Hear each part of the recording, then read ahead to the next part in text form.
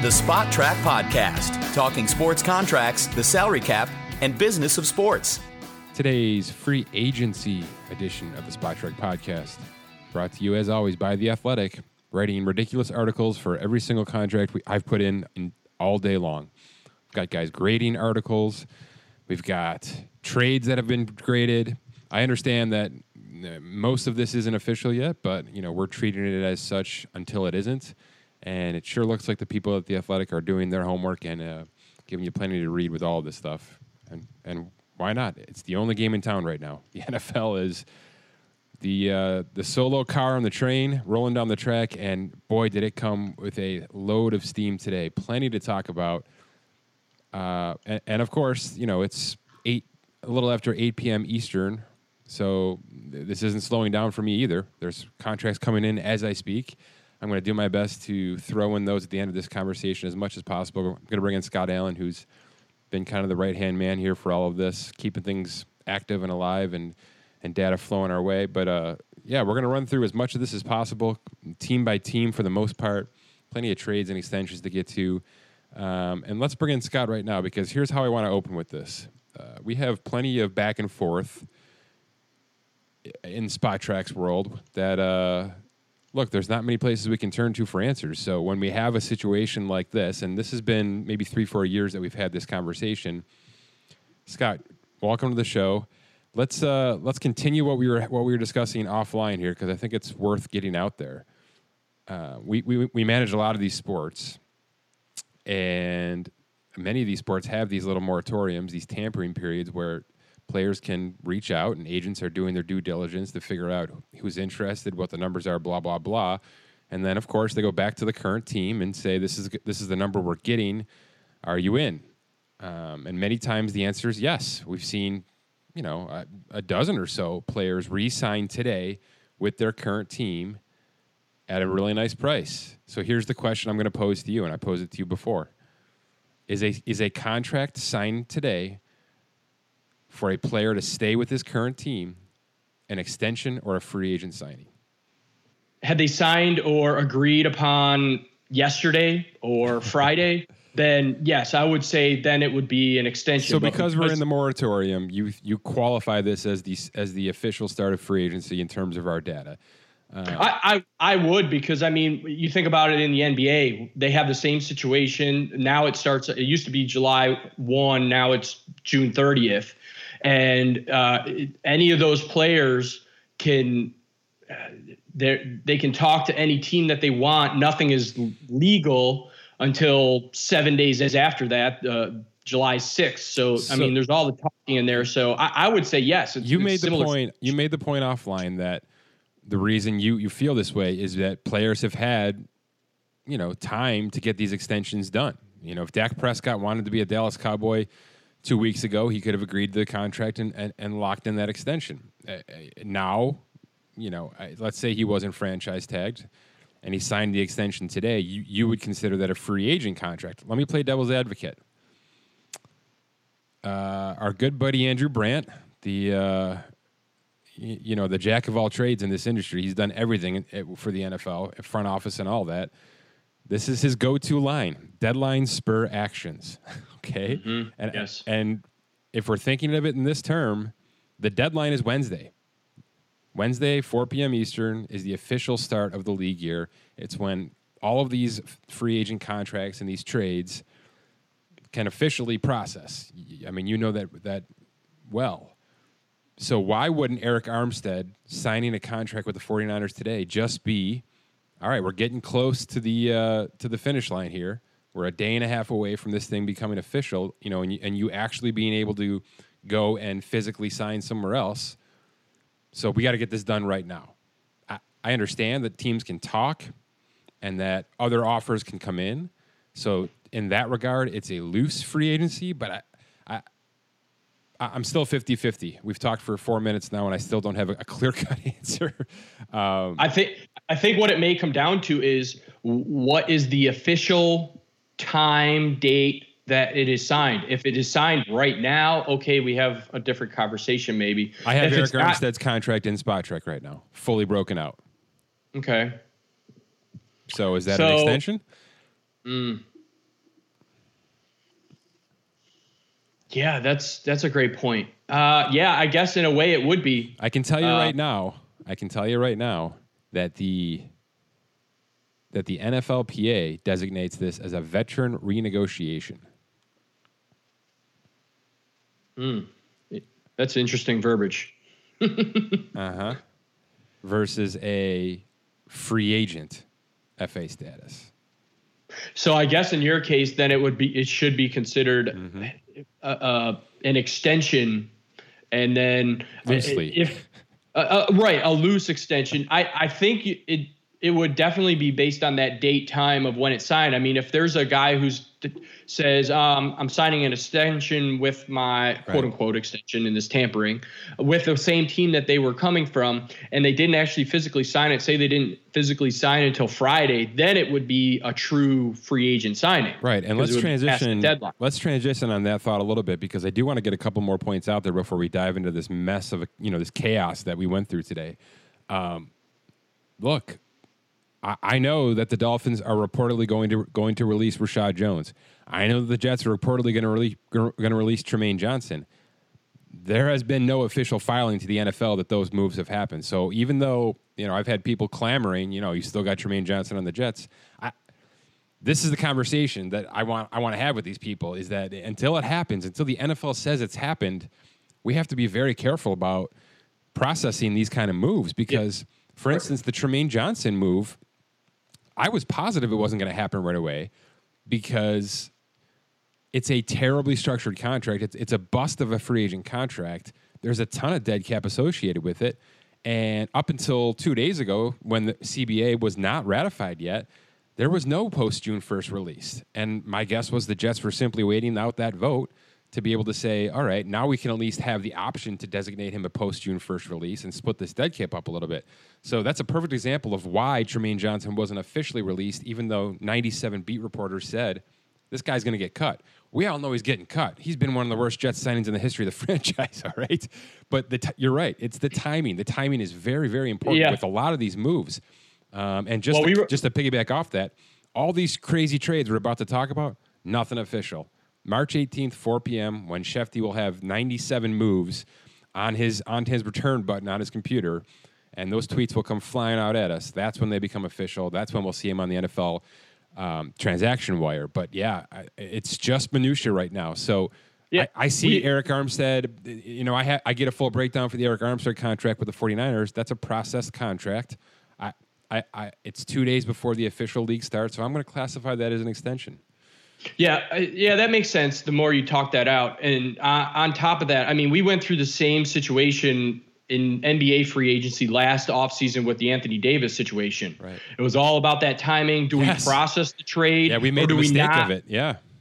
Yeah, because all those numbers are time sensitive, and it's hard because people want to see the move now, but with all the money that happens, all those trades, some of those trades don't physically get official, and other guys are signing because of the rights that happen. Now we know why. Because the finances there are specific orders to how those finances have to work in the NBA, and we learned a big lesson with that Anthony Davis situation, right?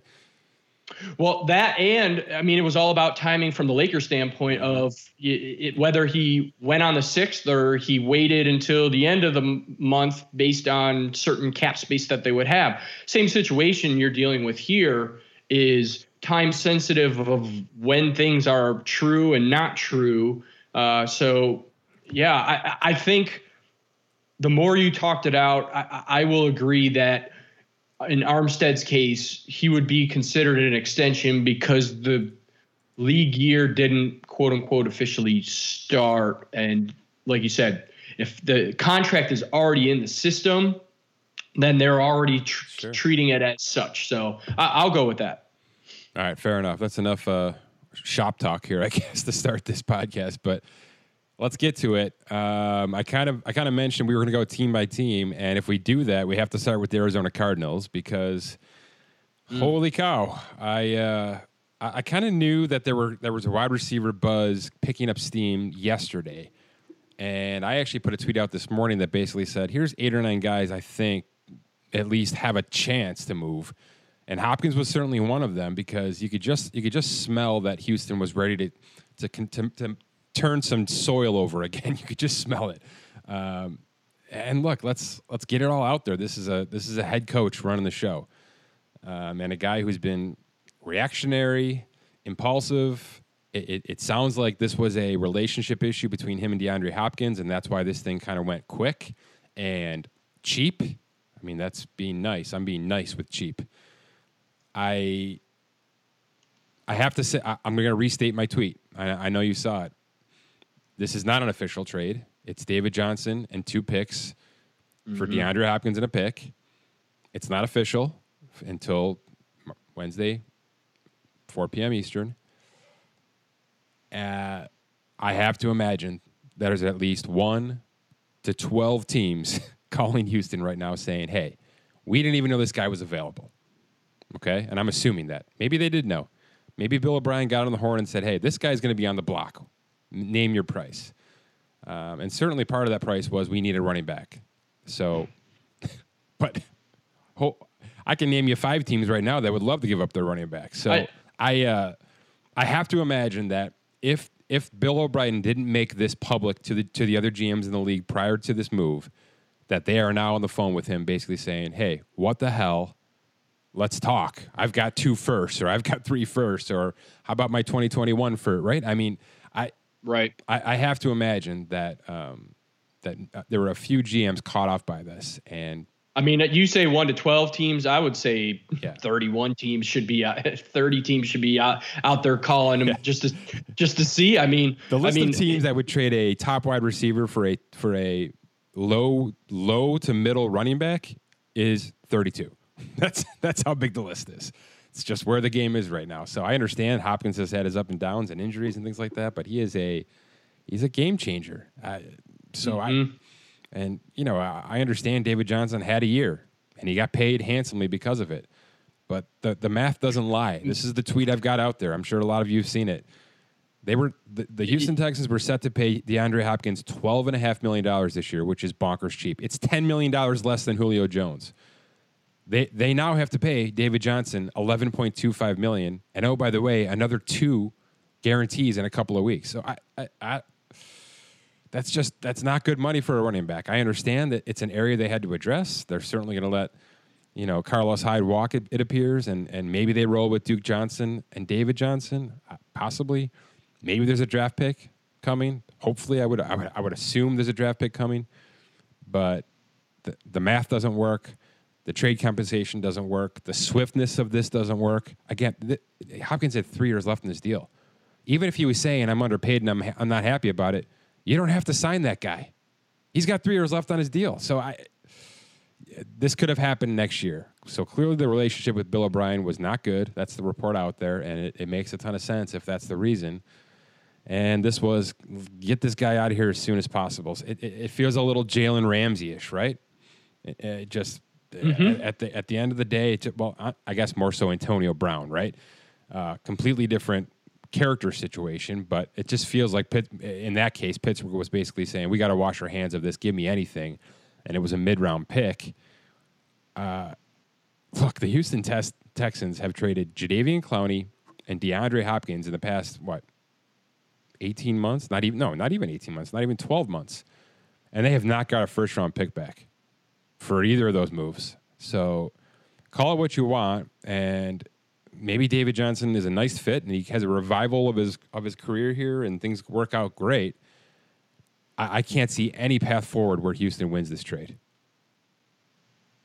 No, I agree with that. But on the flip side, give kudos to Arizona. Oh my goodness. I mean, they see what they have in Murray, and they're going all in right now because they know they've got him on a cheap contract. So they're saying, let's go.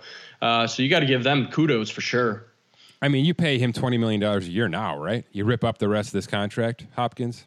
You make him the cornerstone off. I mean, you're going to have Larry Fitzgerald for one final year. You like what you're seeing in Christian Kirk, but I think they're not 100% sold on him yet. There's the Isabella kid is still probably a year away from breaking out, and he's your slot guy. This is going to be your Larry Fitzgerald for the next X years. you make him happy, right? You rip up the 3 years, you make him happy with whatever it takes. I think he values at about $20.7 million on SpotTrack right now. So, you lock him in for 5 years at that number, and he becomes the new air weapon for Kyler Murray going forward, right? Yeah, I would think so. And like I said, Murray is on your rookie scale contract. So now's the time to go all in and do that, rip that up.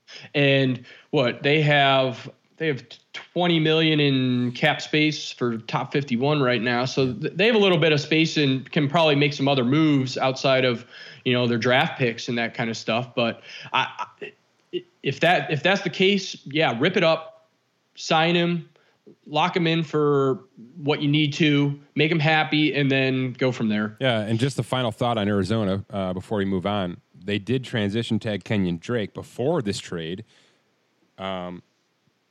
which is about $8.4 million, which is too much. That's too much cap for 1 year for a player, unless they really just want one more year to see what they have in him. But I would expect a multi-year extension coming, which would lower that cap and free up more space, because they do need to figure out some defensive moves. Whether that's through the draft, although they did just forfeit 2 decent draft picks in this trade, but I do think they have some defensive stones to turn over here to complement this, because as you said, this is a big step forward offensively for Arizona, especially in year 2 of Kyler Murray, when he's going to be cheap and a little bit more experience. It's a home run for them, and even if it takes a year to get off the ground floor, like I said, I expect Hopkins to be the cornerstone offensive weapon for this franchise for the next 4 or 5 years. So we'll give this one time, but I just can't see how Houston benefits from this at all. Even if the second-round pick is a burner, right?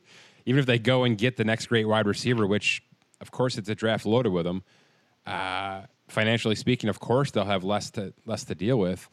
But, man, 3 years and $39 million remaining on DeAndre Hopkins, that's a pretty stinking good deal already. So it was shocking. This was a big wow today, the biggest wow by far. So, all right, let's move on here.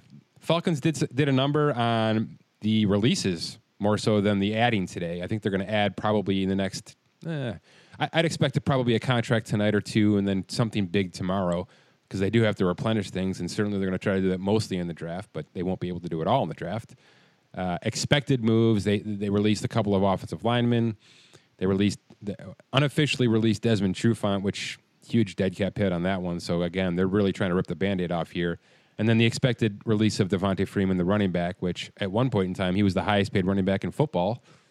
He was 4th or 5th now at about $9.5 million a year, and he couldn't even hold his weight to that. So it's bad news right now for running backs across the board. It's a tough spot to be in. And it speaks more to how even incredible it was that Arizona was able to move that David Johnson contract. It's incredible. So I don't want to harp on it. Any news on the Falcons you want to dive in here with? I mean, are they at a point where they need to trade Julio? There you go. I mean, yeah. let's put it out there. Yeah, he was on the list. He was on that list of wide receivers I mentioned. He was on the bottom of the list because I don't think it's likely. But I've said it before on Twitter. I've said it on a couple of podcasts. It really depends on who they think they are. And this is one more step towards today in the releases, we're one more step towards, are they ripping the Band-Aid off, or are they trying to rebuild on the fly here? Matt Ryan's going nowhere. I mean, they lost Hooper, but they got Hurst back. Yeah. So, I mean, like you said, who do they think they are? I mean, they could definitely get a first for Julio, maybe a first and a second, or first and a third. I think it'd be 2 firsts. Think so? 2 firsts? Yeah. I think. See, I have to say this, and I'm going to say this as a general statement. Now, having seen 8 hours worth of work here, I think every single contract and every single trade that's happened today has been undervalued. Every single one. And I really haven't even seen the numbers yet on this extension for DeForest Buckner in Indianapolis, which appears to be at $21 million. But if he's going to be your cornerstone defensive player, if he's your Khalil Mack, that's too low. The cap just jumped $10 million, right? So if A plus B equals C and our percentages all increase accordingly, then you can't be lower. Nobody should be lower. Austin Hooper, I knew he wasn't going to be break the bank kind of tight end, but he had to go higher than $11 million a year. He just had to. There's 2 or 3 tight ends, one of whom is franchise tagged right now in Hunter Henry, and the others who, if George Kittle gets extended, that's the one that really should push the bar. But I just, as a general statement, I want to say I haven't seen a contract where I basically said, man, that just seems like too much. And I'm including Byron Jones, who we'll get to, a massive cornerback contract for the Dolphins, who did some real damage today. I don't even think that one scares people too much. I think that's where we all thought the cornerback market was going, right? $17-18 million a year. So 16.5 on a free agent contract, it seems fair. And fair isn't the word to use in free agency. At least it hasn't been in the past. So either there's a big transition happening and agents are settling to some degree, or the salary cap and the contracts and the negotiations and all these pieces aren't playing together right now. Something's off, because just like I do, that the cap went up $10 million this year. It might go up 25 next year. I think a lot of people expect that. But you're signing multi-year contracts that percentage-wise still work for last year? That doesn't make any sense to me. So just as a general thought and statement before we get too deep into the numbers here, I haven't been blown away by anything yet. So I don't know if I will. I really don't know if I will until maybe a Mahomes extension comes. But I'm ready for that too. So the only wow I had today was DeAndre Hopkins and what he didn't bring back to Houston. Any thoughts? I mean, you're sort of an innocent bystander here. You don't have your head this deep into the numbers as much as I do. So, I mean, did the Byron Jones deal stick out for you? Did $21 million a year for Buckner, maybe a name you didn't even know that well, stick out a little bit? I think what's stuck out more for me, and we can get to them now or wait, but the fact that Miami is doing as much as they're doing right now, having tank for Tua last year, tank for Lawrence this year, or let's whatever. Stop right there. What are they doing with the quarterback, right? Right. Because they're building as if they're ready to roll. Yeah, I mean, they signed, like you said, the big cornerback. They got inside linebacker with Van Noy. They have defensive ends with Shaq Lawson, who they stole from Buffalo there. And then looks like we've got Eric Flowers. So, I mean, right now they've spent $202 million in value. So they must think they're ready to go, or they have some plan to get a quarterback to go around these guys. I don't know. So let's dive into this. By the way, let's run through these free agent numbers as we have them right now. Projected free agent total value contracts right now. The Dolphins lead the way with $202 million. It's $100 million more than the Browns, who are next. So that's what I mean when I say the Dolphins have done some damage here. So Browns about $102 million. Detroit's at about 50, the Giants at 45, and the Eagles at 39. That's your top 5 right there.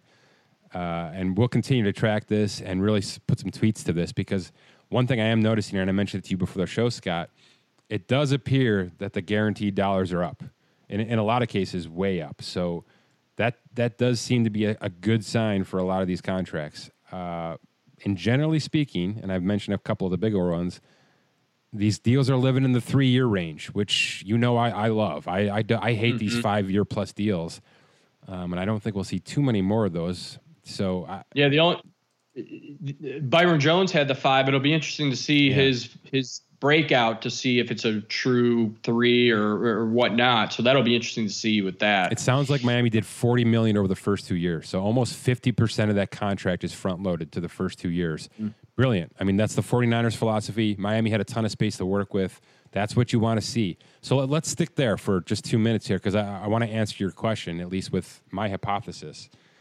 Their big trade last year was Laramie Tunsil. They got rid of their left tackle sort of recklessly, but pulled back a ton of draft compensation. That's the way to do it. If you're going to rip a Band-Aid off, I mean, make sure it's worth your time.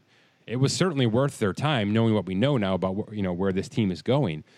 So, are they ready for a quarterback this year? I'm not sure, because I'm not sure they've replaced that left tackle yet, which leads me to believe that that's what they're going to do with their first round pick this year. They're going to tape the top. That's easier said than done. Top tackle off the board to solidify this offensive line. They did add a piece today. They did add a ton to the defense. Generally speaking, that's the recipe for holding the fort down, right? If you're gonna solidify your trenches, make a big cornerback splash, which is gonna add some levity to your roster. I would not be surprised, Scott, if this is Ryan Fitzpatrick's year, and this is a team that is just working towards Trevor Lawrence. They're gonna stockpile more draft compensation. They're gonna be average or below average in 2020, and they're gonna be in the market, significant market for Trevor Lawrence in 2021 when they'll be roster ready for a quarterback, because I don't think they are right now. Which is what we've been saying for the last 6 months or so, is build your core. Sure. And then bring in that quarterback, especially and then trenches. And go. Yeah, exactly. Yeah, so I do think that at least from the optics of Miami appear that they're going through a transitional year in 2020, getting some of these new faces together, building a bit of a core, and then they're going to drop a quarterback in there in 2021. That seems to be the path, and it's a good path. Will it work? Nobody ever knows, but that appears to be what they're on. Now, I'm likely to be completely 100% wrong, and they move up in the draft and draft Tua, but it does appear that that's what they're doing just based on some of these signings right now. All right, a couple of more. I mentioned the Browns. You might as well just dive right into Cleveland here. Boy, I don't feel as good about their splashes as I do about Miami's. Do you agree? I mean, have you seen some of the players they brought in here? I like the players, and I understand the connection, especially to a few of them. You got to remember, this is a young front office now, really analytical driven, a lot of connections to other teams in the league. I'm just a little concerned. I like the Jack Conklin move. I think he was a really nice piece to Tennessee's success last year on the right side of the line. And I was actually expecting that deal to be north of $15 million a year. So to get him at $14 million, where there were, I think, 6 or 7 bidders for him at least, that's obviously a win. Case Keenum, I get it. I think we all get that one, right? The new head coach for Cleveland was the Minnesota coach for Case Keenum when they had that ridiculous run. So you understand the connection there, and that's a nice veteran piece to put behind Baker. Fine, no big deal. $6 million a year, that's perfect for backup quarterbacks right now. In fact, you might argue that's 2019's number for backup quarterbacks, and maybe they should be paid $8, $9 to $10 million now, knowing that there's a $40 million quarterback on the horizon, right? I mean, at some point, everything's got to push forward. You can't just have you can't just have a quarterback making 40 and a backup quarterback making 3 when we live in a world where if 17 games exist, does the average quarterback play 12? I don't know. That's just life in the NFL right now. So I do expect that number to increase eventually, these backup numbers. And then Austin Hooper, you mentioned him. $10.5 million a year, 4 years, $42 million. It sounds like about half guaranteed. It's fine. It's fine. It's just there were definitely multiple suitors. And I know Green Bay was involved and Chicago was involved. The Giants were involved. So the Jets, not the Giants, the Jets. So when you've got 4 teams involved and it's a market that needed to be reset, that just seems low to me. And oh, by the way, are we sure Austin Hooper is a phenomenal pass-catching tight end? Guess jury's out still. Yeah, I mean, he did a lot of damage in garbage time for a bad Falcons team. That's the way I look at it. Mm-hmm. Nice player. I think he may swing more towards a versatile tight end versus a playmaking tight end. Whereas Kittle can do everything very, very well. He's really the next version of Gronk for a lot of reasons. But I wonder how much of a pass catching weapon Austin Hooper can be. So maybe I'm wrong. Maybe this is exactly where he should be priced because they're not going to utilize him, 2-3 times a drive. We'll see. But that one stood out a little bit. Other than that, is Cleveland done? It's interesting that know. Go ahead. I think it's interesting that they brought him in. They must not be in love with Njoku. I mean, a lot of people were high on him when they drafted him. They must not be super sold on him. So I guess I can see them trying to bring in that tight end because we've seen the George Kittles and Travis Kelce's, and maybe they saw something analytically that they can bring in and help on their end with Baker and those other pieces. But I agree. his 10.5 AAV probably should have pushed it a little more, like you said, with the cap. But maybe next year we'll see a super reset on some of these values. Yeah, but I hate that it has to wait. Up. I hate that it has to wait. This isn't like the NBA where everything is percentage based from the cap. We just we think of it that way because it's a smart way to think of it, right? Incremental increase.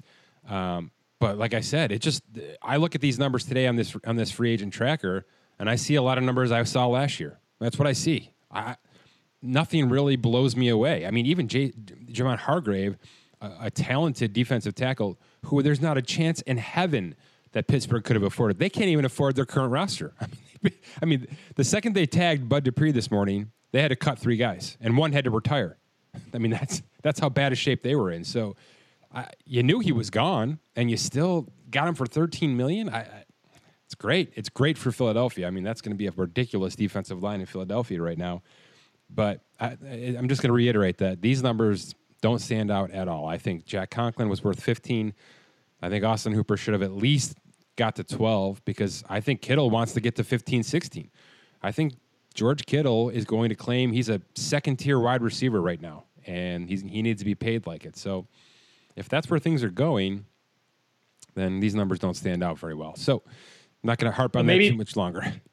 But maybe those numbers will stick out a little bit more once some of these marquee free agents come. Maybe some teams they're waiting in the wind here to see where some of these quarterbacks land or what's going to go on. And then the numbers may shift. Some of these guys may be just, I got to get on a team now before the flood hits and all the cap space dries up on some of these teams. I thought that too, Scott, but I go down the list of available players and I don't know who's going to break that bank. All right. I mean, I don't think Brady's gonna. I'm positive Breeze won't. Mm-hmm. I'm pretty positive Phillip Rivers won't. Now Clowney's different. I don't love him over $20 million, but I understand if somebody goes there. So that one should be a sizable contract. But other than that, Dante Fowler is going to be in your teens. It's just a lot of solid players we just didn't have. Yeah. And it goes to the point of our initial conversation here, which was we had a lot of teams keep their own. We had a lot of teams, even at the final hour here, say, all right, let's just get this done. There's players that we really can't part ways with. Let's get this done. So I spent a lot of the morning really locking in a bunch of these extensions. I'm going to call them extensions now, by the way. Yeah. No, if we go with those extensions, I mean, we've got 53 of those extensions already for $770 million in 2020 for this 2020. Yeah, I've got our off-season tool up and running here, and nice. So you got 53 already with those extensions. Obviously, we got tomorrow and up till 4 p.m. on Wednesday. But the quote-unquote free agent signings were up to 600 and almost 600,000 for 600 million. Yeah, 624 million. So yeah, we'll be approaching $1 billion, I imagine, at some point here, which is not uncommon for this league. But again, I think we're a little low. I think if I interviewed 10 people around the league, front office people, agents, blah blah blah, I think they'd agree with me. I think these are fine contracts for the most part, and I think teams are winning right now. I do have to say, you mentioned the guaranteed. I mean, right now, based on the 22 players that have signed, the total guaranteed percent is at 55%. I know that'll go down. Yeah, that's nice. Last year ended up around 47%. So if that number can stay up north of that, I think that's a positive. Is that just free agents? Yeah, just free agents. I compared this year's to the 2019 money, and so let's talk about. Hopefully, it can stay. Let's flip the switch to extensions quickly and talk about some guarantees because we had the pleasure of another Kirk Cousins extension today. Wow! I mean, wow! Right? Just another wow! Yeah. And if this one might be a little bit tougher to understand, so I want to hash it out a little bit on here. It's a 2-year, $66 million extension. That's new money, 2 new years. He already had $30 million allocated to the previous contracts. You're going to roll that over. They converted that to a signing bonus, so he's going to make that this year. And You're going to toss in an extra $10 million this year, so $40 million this year for Kirk Cousins. Here's how this works. The next 2 years are fully guaranteed. Right now, automatically, fully guaranteed. He's got a $35 million salary in 2022, which is going to lock in next March. So this time next year, he will have $76 million of dead cap on his contract. So completely unmovable. So this guy's going to reel in another another $96 million over the next 3 years. He's going to have almost $200 million of career earnings after 2022, and he will be 34 years old. I mean, if it all blows up Minnesota over the next 2 seasons, this guy can hit the open market, go to a team that needs a quarterback, a veteran quarterback, and completely cash in again when the cap might be $320 million. Right? I mean, the numbers at that point are going to be NBA numbers and then some if everything goes correctly and this TV money really does kick in. So, again, short and sweet and fully guaranteed for Kirk Cousins. I cannot hammer this point enough. This is not the best quarterback in football. Why is he the only one doing this? His agent, I've had conversations with his agent. We've had him on the show. We will have him on the show in the next couple of weeks. I know he's a busy guy right now, signing more and more players here. But this guy just gets it. He gets. I think there's an NBA background to this agency. They understand how this thing works. Quarterbacks are as gold as superstar NBA players. They're not going to get the contract. So if they have high demands, they're going to get met, right? Right. And I'm looking at the breakdown here. 2022, you see $45 million cap hit. But no big deal. You said, that could be no big deal depending on what happens with that cap. If it goes up astronomical, like some may predict, that 45 might just be the same percentage as the $21 million hit right now. It's twofold. That, right? If the salary cap is where we expect it to be, that should be an above average cap hit, not a crazy cap hit, just an above average cap hit. And if things are going well in Minnesota, by the way, they do exactly what they did just now.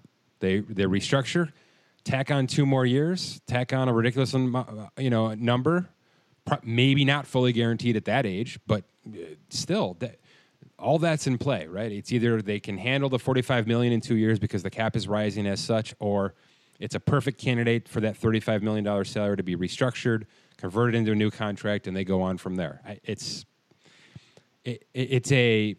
It's an extended version of what Tom Brady has done his entire career. This is Tom Brady's model, only it's $10 million less every contract. That's the easy answer here. That's how this has worked for Brady. He doesn't sign 5-year contracts. He signs 2 to 3 year contracts, extensions, right? Tacks on to the final year of a current contract, which gives him a signing bonus, which allows the team cap flexibility, keeps his cash flow pretty normalized. Again, not elite, but normalized. And life goes on. It's brilliant stuff. So I wanted to give it a decent amount of time here because it's going to get pushed under the rug a little bit with some of these other big numbers and the trades that are coming, of course. And we're only in day 1 of this moratorium, so who knows what's coming tomorrow or as we speak. I'm trying not to look. But this was a good one. This was another solid, strong contract for Kirk Cousins, who, like I said, is going to be a $200 million man sooner rather than later here. Okay, what else? Yeah, I'm gonna push back to you here. What else stood out for you today? Because I know kind of where my head bobbed up and down, but what else stood out for you as this day kind of moved on?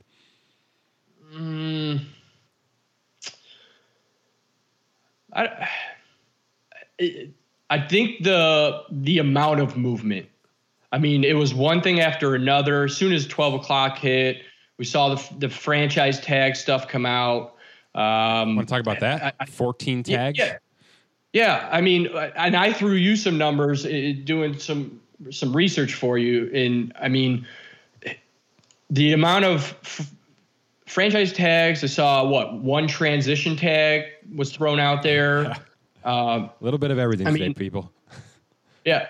I mean, there's been a handful of players that have played on the franchise tag. Kirk Cousins, obviously, we just talked about him. He played on his.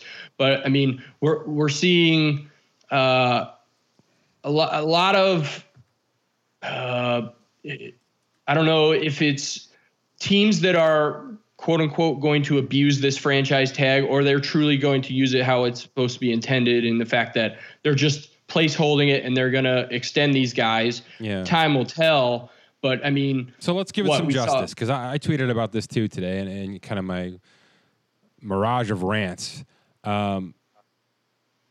Let's be fair. Let's be a little fair to this, because a lot's happened in the past couple of days, right? So the CBA being ratified, changing a lot of the rules. GMs were sort of on hold with a little bit of this stuff. I don't imagine that stopped them from negotiating. I don't think the Cowboys and Dak Prescott were waiting for the CBA to actually discuss further numbers. I think this was fluid, but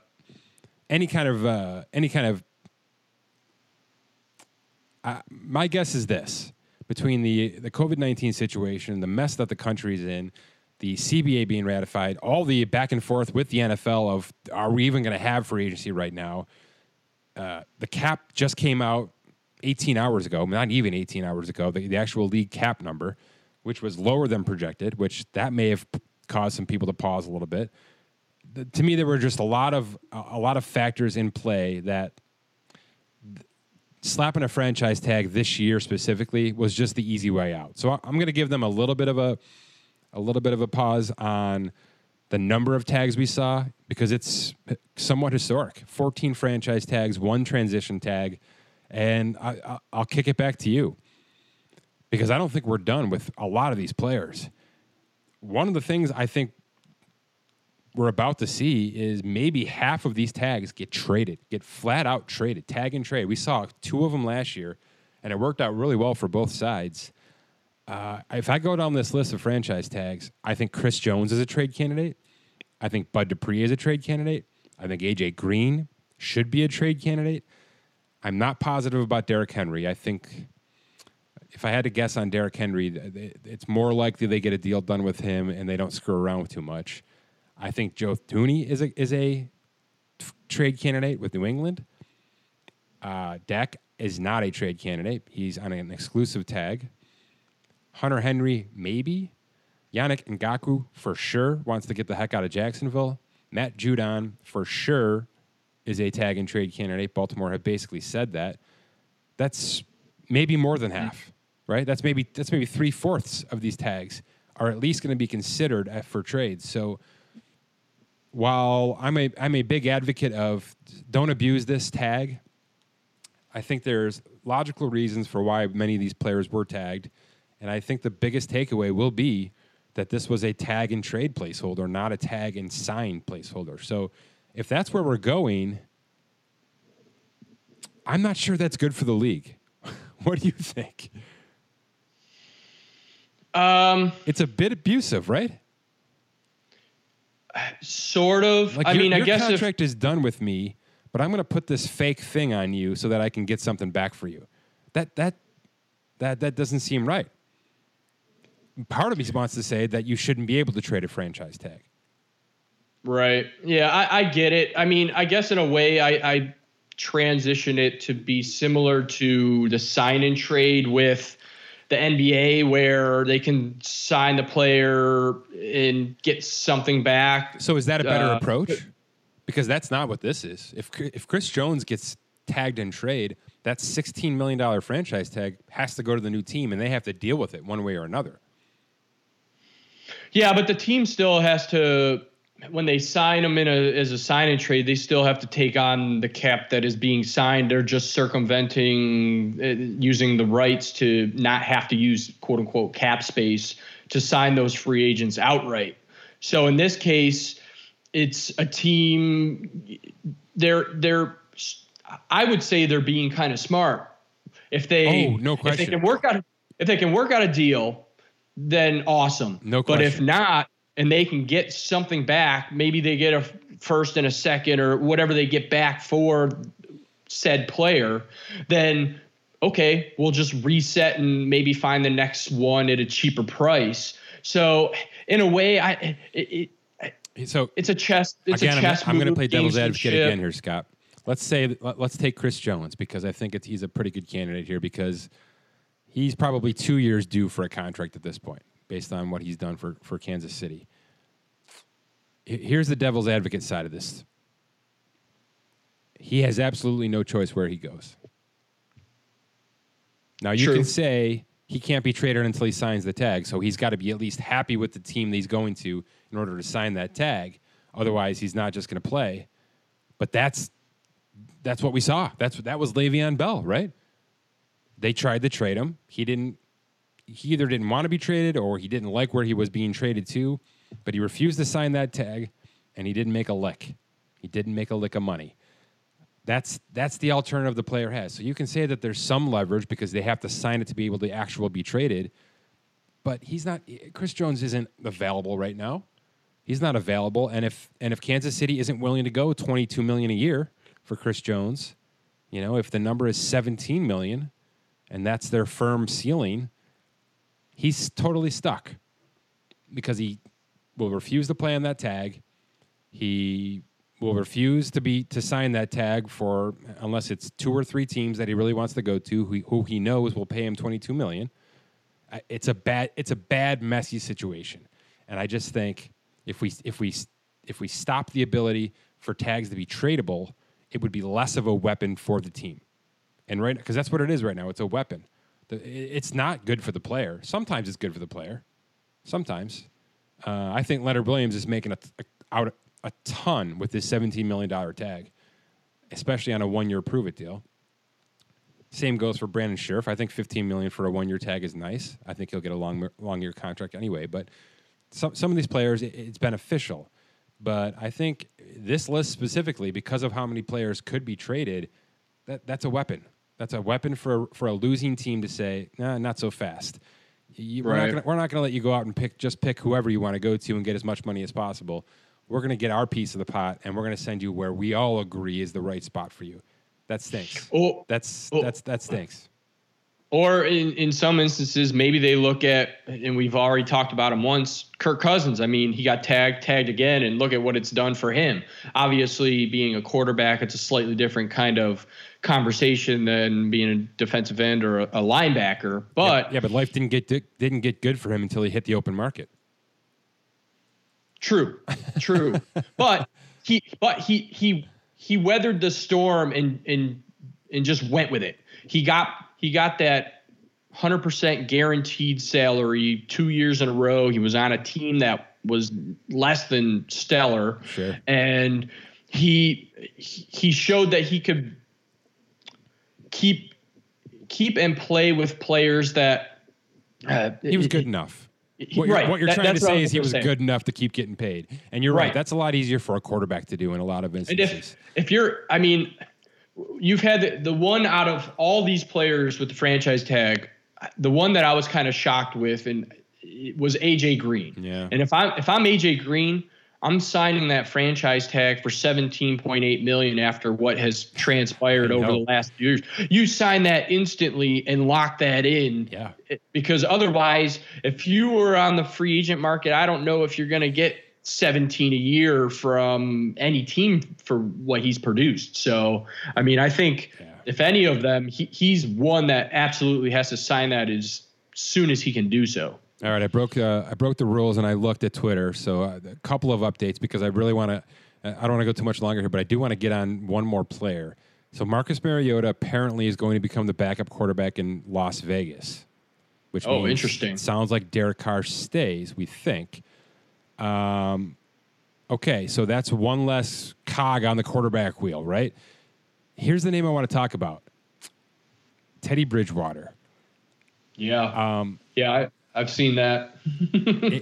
It appears today was a big day for Carolina for me.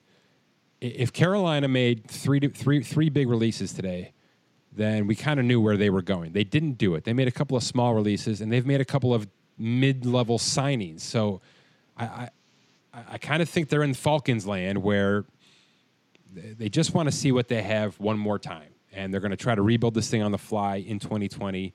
And maybe if the wheels fall off, then they tank it down and trade everybody away at the deadline. But it sounds like they're not lying that they're going to give Cam Newton the chance to be the quarterback in 2020, and they're going to try to build around him. So that was a landing spot for me. That was a Teddy Bridgewater landing spot. I no longer think that. is where I'm getting at. For reasons we already discussed, I don't think Miami's a landing spot for him. We know Tennessee's not. The Chargers are definitely still in. And I'm going to put 2 teams in front of you for Teddy Bridgewater. I got to put 3. The Chargers and the Tampa Bay Buccaneers, I think, are in the exact same situation. It's Tom Brady or Teddy Bridgewater. Is that possible? Yeah, I think that's possible. I mean, we've. Can I go a step further? Is it possible? Yeah, who's your third team? No. Is it possible that for those 2 teams, it's Tom Brady, then Teddy Bridgewater, then Jameis Winston?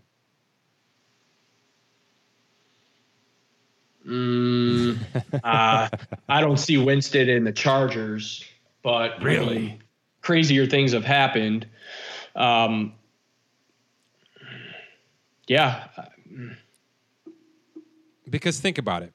If Brady goes to Tampa Bay, let's say, I would imagine that would leave Bridgewater or Dalton to New England, correct?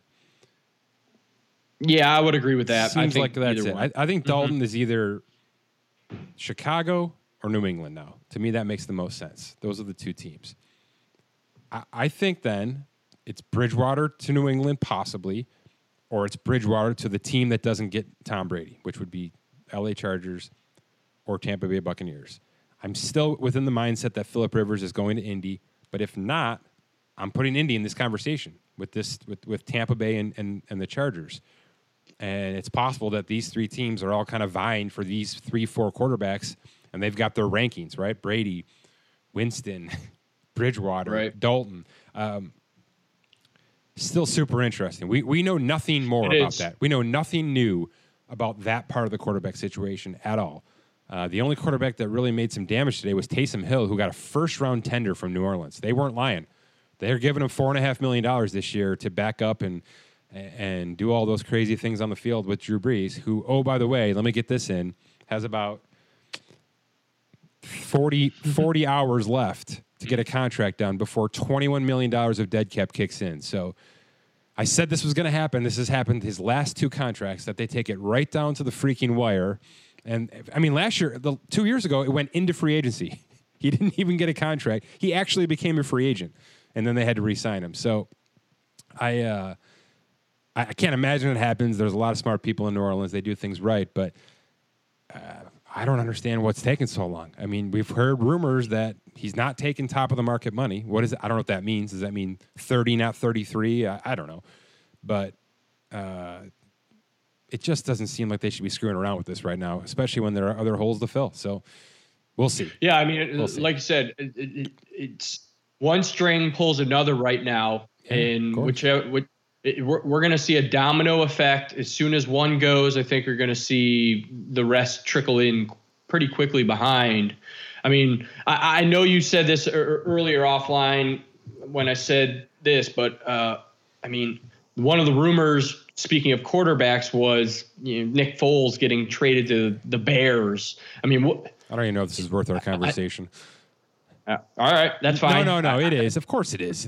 It's juicy. I mean, it is. Why would the just Bears choose that over Dalton?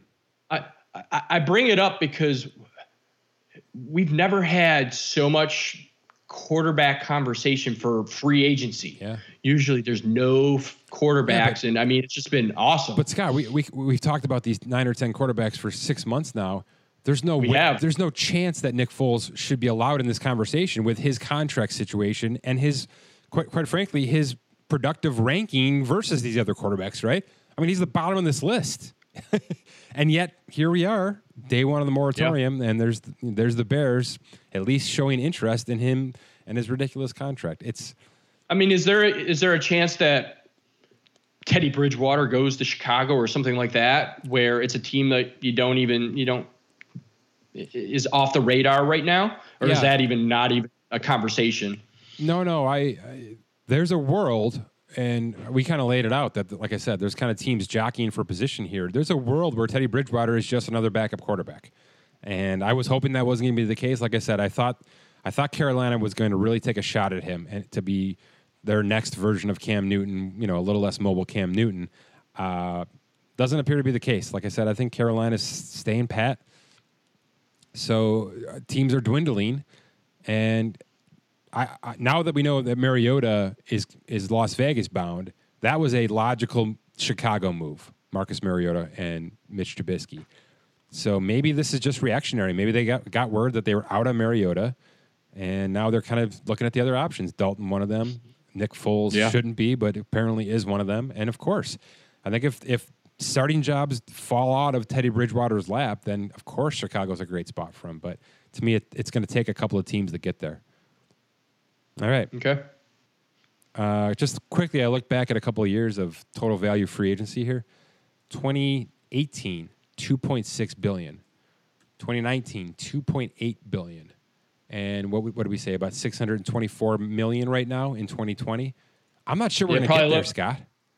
Probably a little bit more with some of these deals I'm seeing here as of right now, but yeah, I know. I don't know if we're going to get there.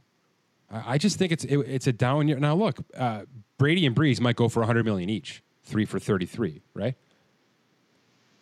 So yeah, that would be a dent, but $2.8 billion. Clowney in there.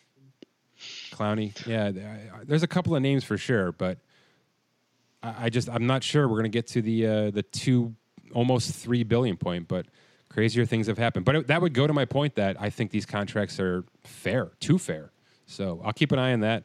We're going to be back soon, possibly tomorrow, to recap if it's anything like it was today. We'll just continue to do this until we can't talk anymore. But any questions? Hit us up at Twitter. info@spotruck.com if you got a long form question or comment for the site. A couple of things on the site I want to point out. Scott's done some great work of late. One of the things we've added to our rankings, our top salary ranking tool, the percentage of contract, the average salary percentage versus the league salary cap for that year. It's one of those things we talk about all the time. So, for instance, in terms of quarterbacks right now, the top percentage of league cap is Aaron Rodgers, who got almost 19% of the league cap with his latest extension in Green Bay. Those kind of numbers are going to matter a lot more as this salary cap really starts to increase. It's been at $10 million kind of uniformly the past couple of years, so it really has kind of been a boring thing to say because, generally speaking, the contracts have risen with it. But if we do have a big jump in salary cap next year in terms of the league cap, and Watson and Mahomes are sitting there waiting to pounce, these numbers are going to make a lot of sense. You're going to want your quarterback getting 20% of the league cap. You're going to be able to start to see these running backs down under 5%. That's just life. So we'll see. There's to me, that's a really nice addition to the website because we're going to be talking to that more and more, and to have a nice list that you can filter by team and by position really quickly is going to be a nice device for us to use when we're talking and writing articles and things like that. So feel free to check that out. From a player's perspective, like I mentioned, the CBA is now ratified. We're in the new version of the CBA, which means the dead cap situation is back to post-June 1st designations. Teams can use it. Any move that processes after June 1st will have a split in dead cap. When you go to the player page and you click the X next to a player's year, you will now see the full breakdown of information, what it costs to trade them now, to release them now, or trade release them after June 1st. We've got all those numbers back up because, it does qualify for 2020. And then one more thing, we obviously have our transaction wire. We've had that since the start. Recently, we've added an expanded transactions tool. Okay, it's NFL/transactions/grid if you're on the website. It's a really great tool. What it does is it takes the transactions and it puts them in table format, shows you the numbers, the total value of things, some of the information, the breakdown information, but then also if somebody's released, how much cap space was saved by the team. If somebody retires, same thing. Trade money, how much is going back and forth in situations like that. It's just a really nice visual breakdown for the financial side of how these transactions lay out in one uniform table. So you can filter that as well. So just a couple of things we've added. And then Scott mentioned it before, our off-season tool is now available for 2020 in the NFL. You can keep up with who's signing extensions, free agent contracts, when the draft contracts are signed. Those will all be a part of it. And you'll be able to see the total numbers of how teams are spending their money and their cap and their guaranteed dollars this offseason. So plenty to look at. We're going to keep up with this literally the second I sign off. So any questions at Spot Trek on Twitter. I want to thank Scott Allen. I want to thank The Athletic. Visit theathletic.com/SpotTrek, SPOTRAC, for 40% off your subscription. Hey, there's nothing to watch right now, so you might as well read something, right? $2.99 a month. You can't go wrong. Theathletic.com/SpotTrek. They're cranking away a ton of articles. Like I said, already grading these trades, already grading these contract signings. They're doing a ton of great work right now on a lot of the numbers we're putting out up at Spot Trek on the site. For Scott Allen, my name is Mike Ginnitti. Thanks for listening to the Spot Trek podcast.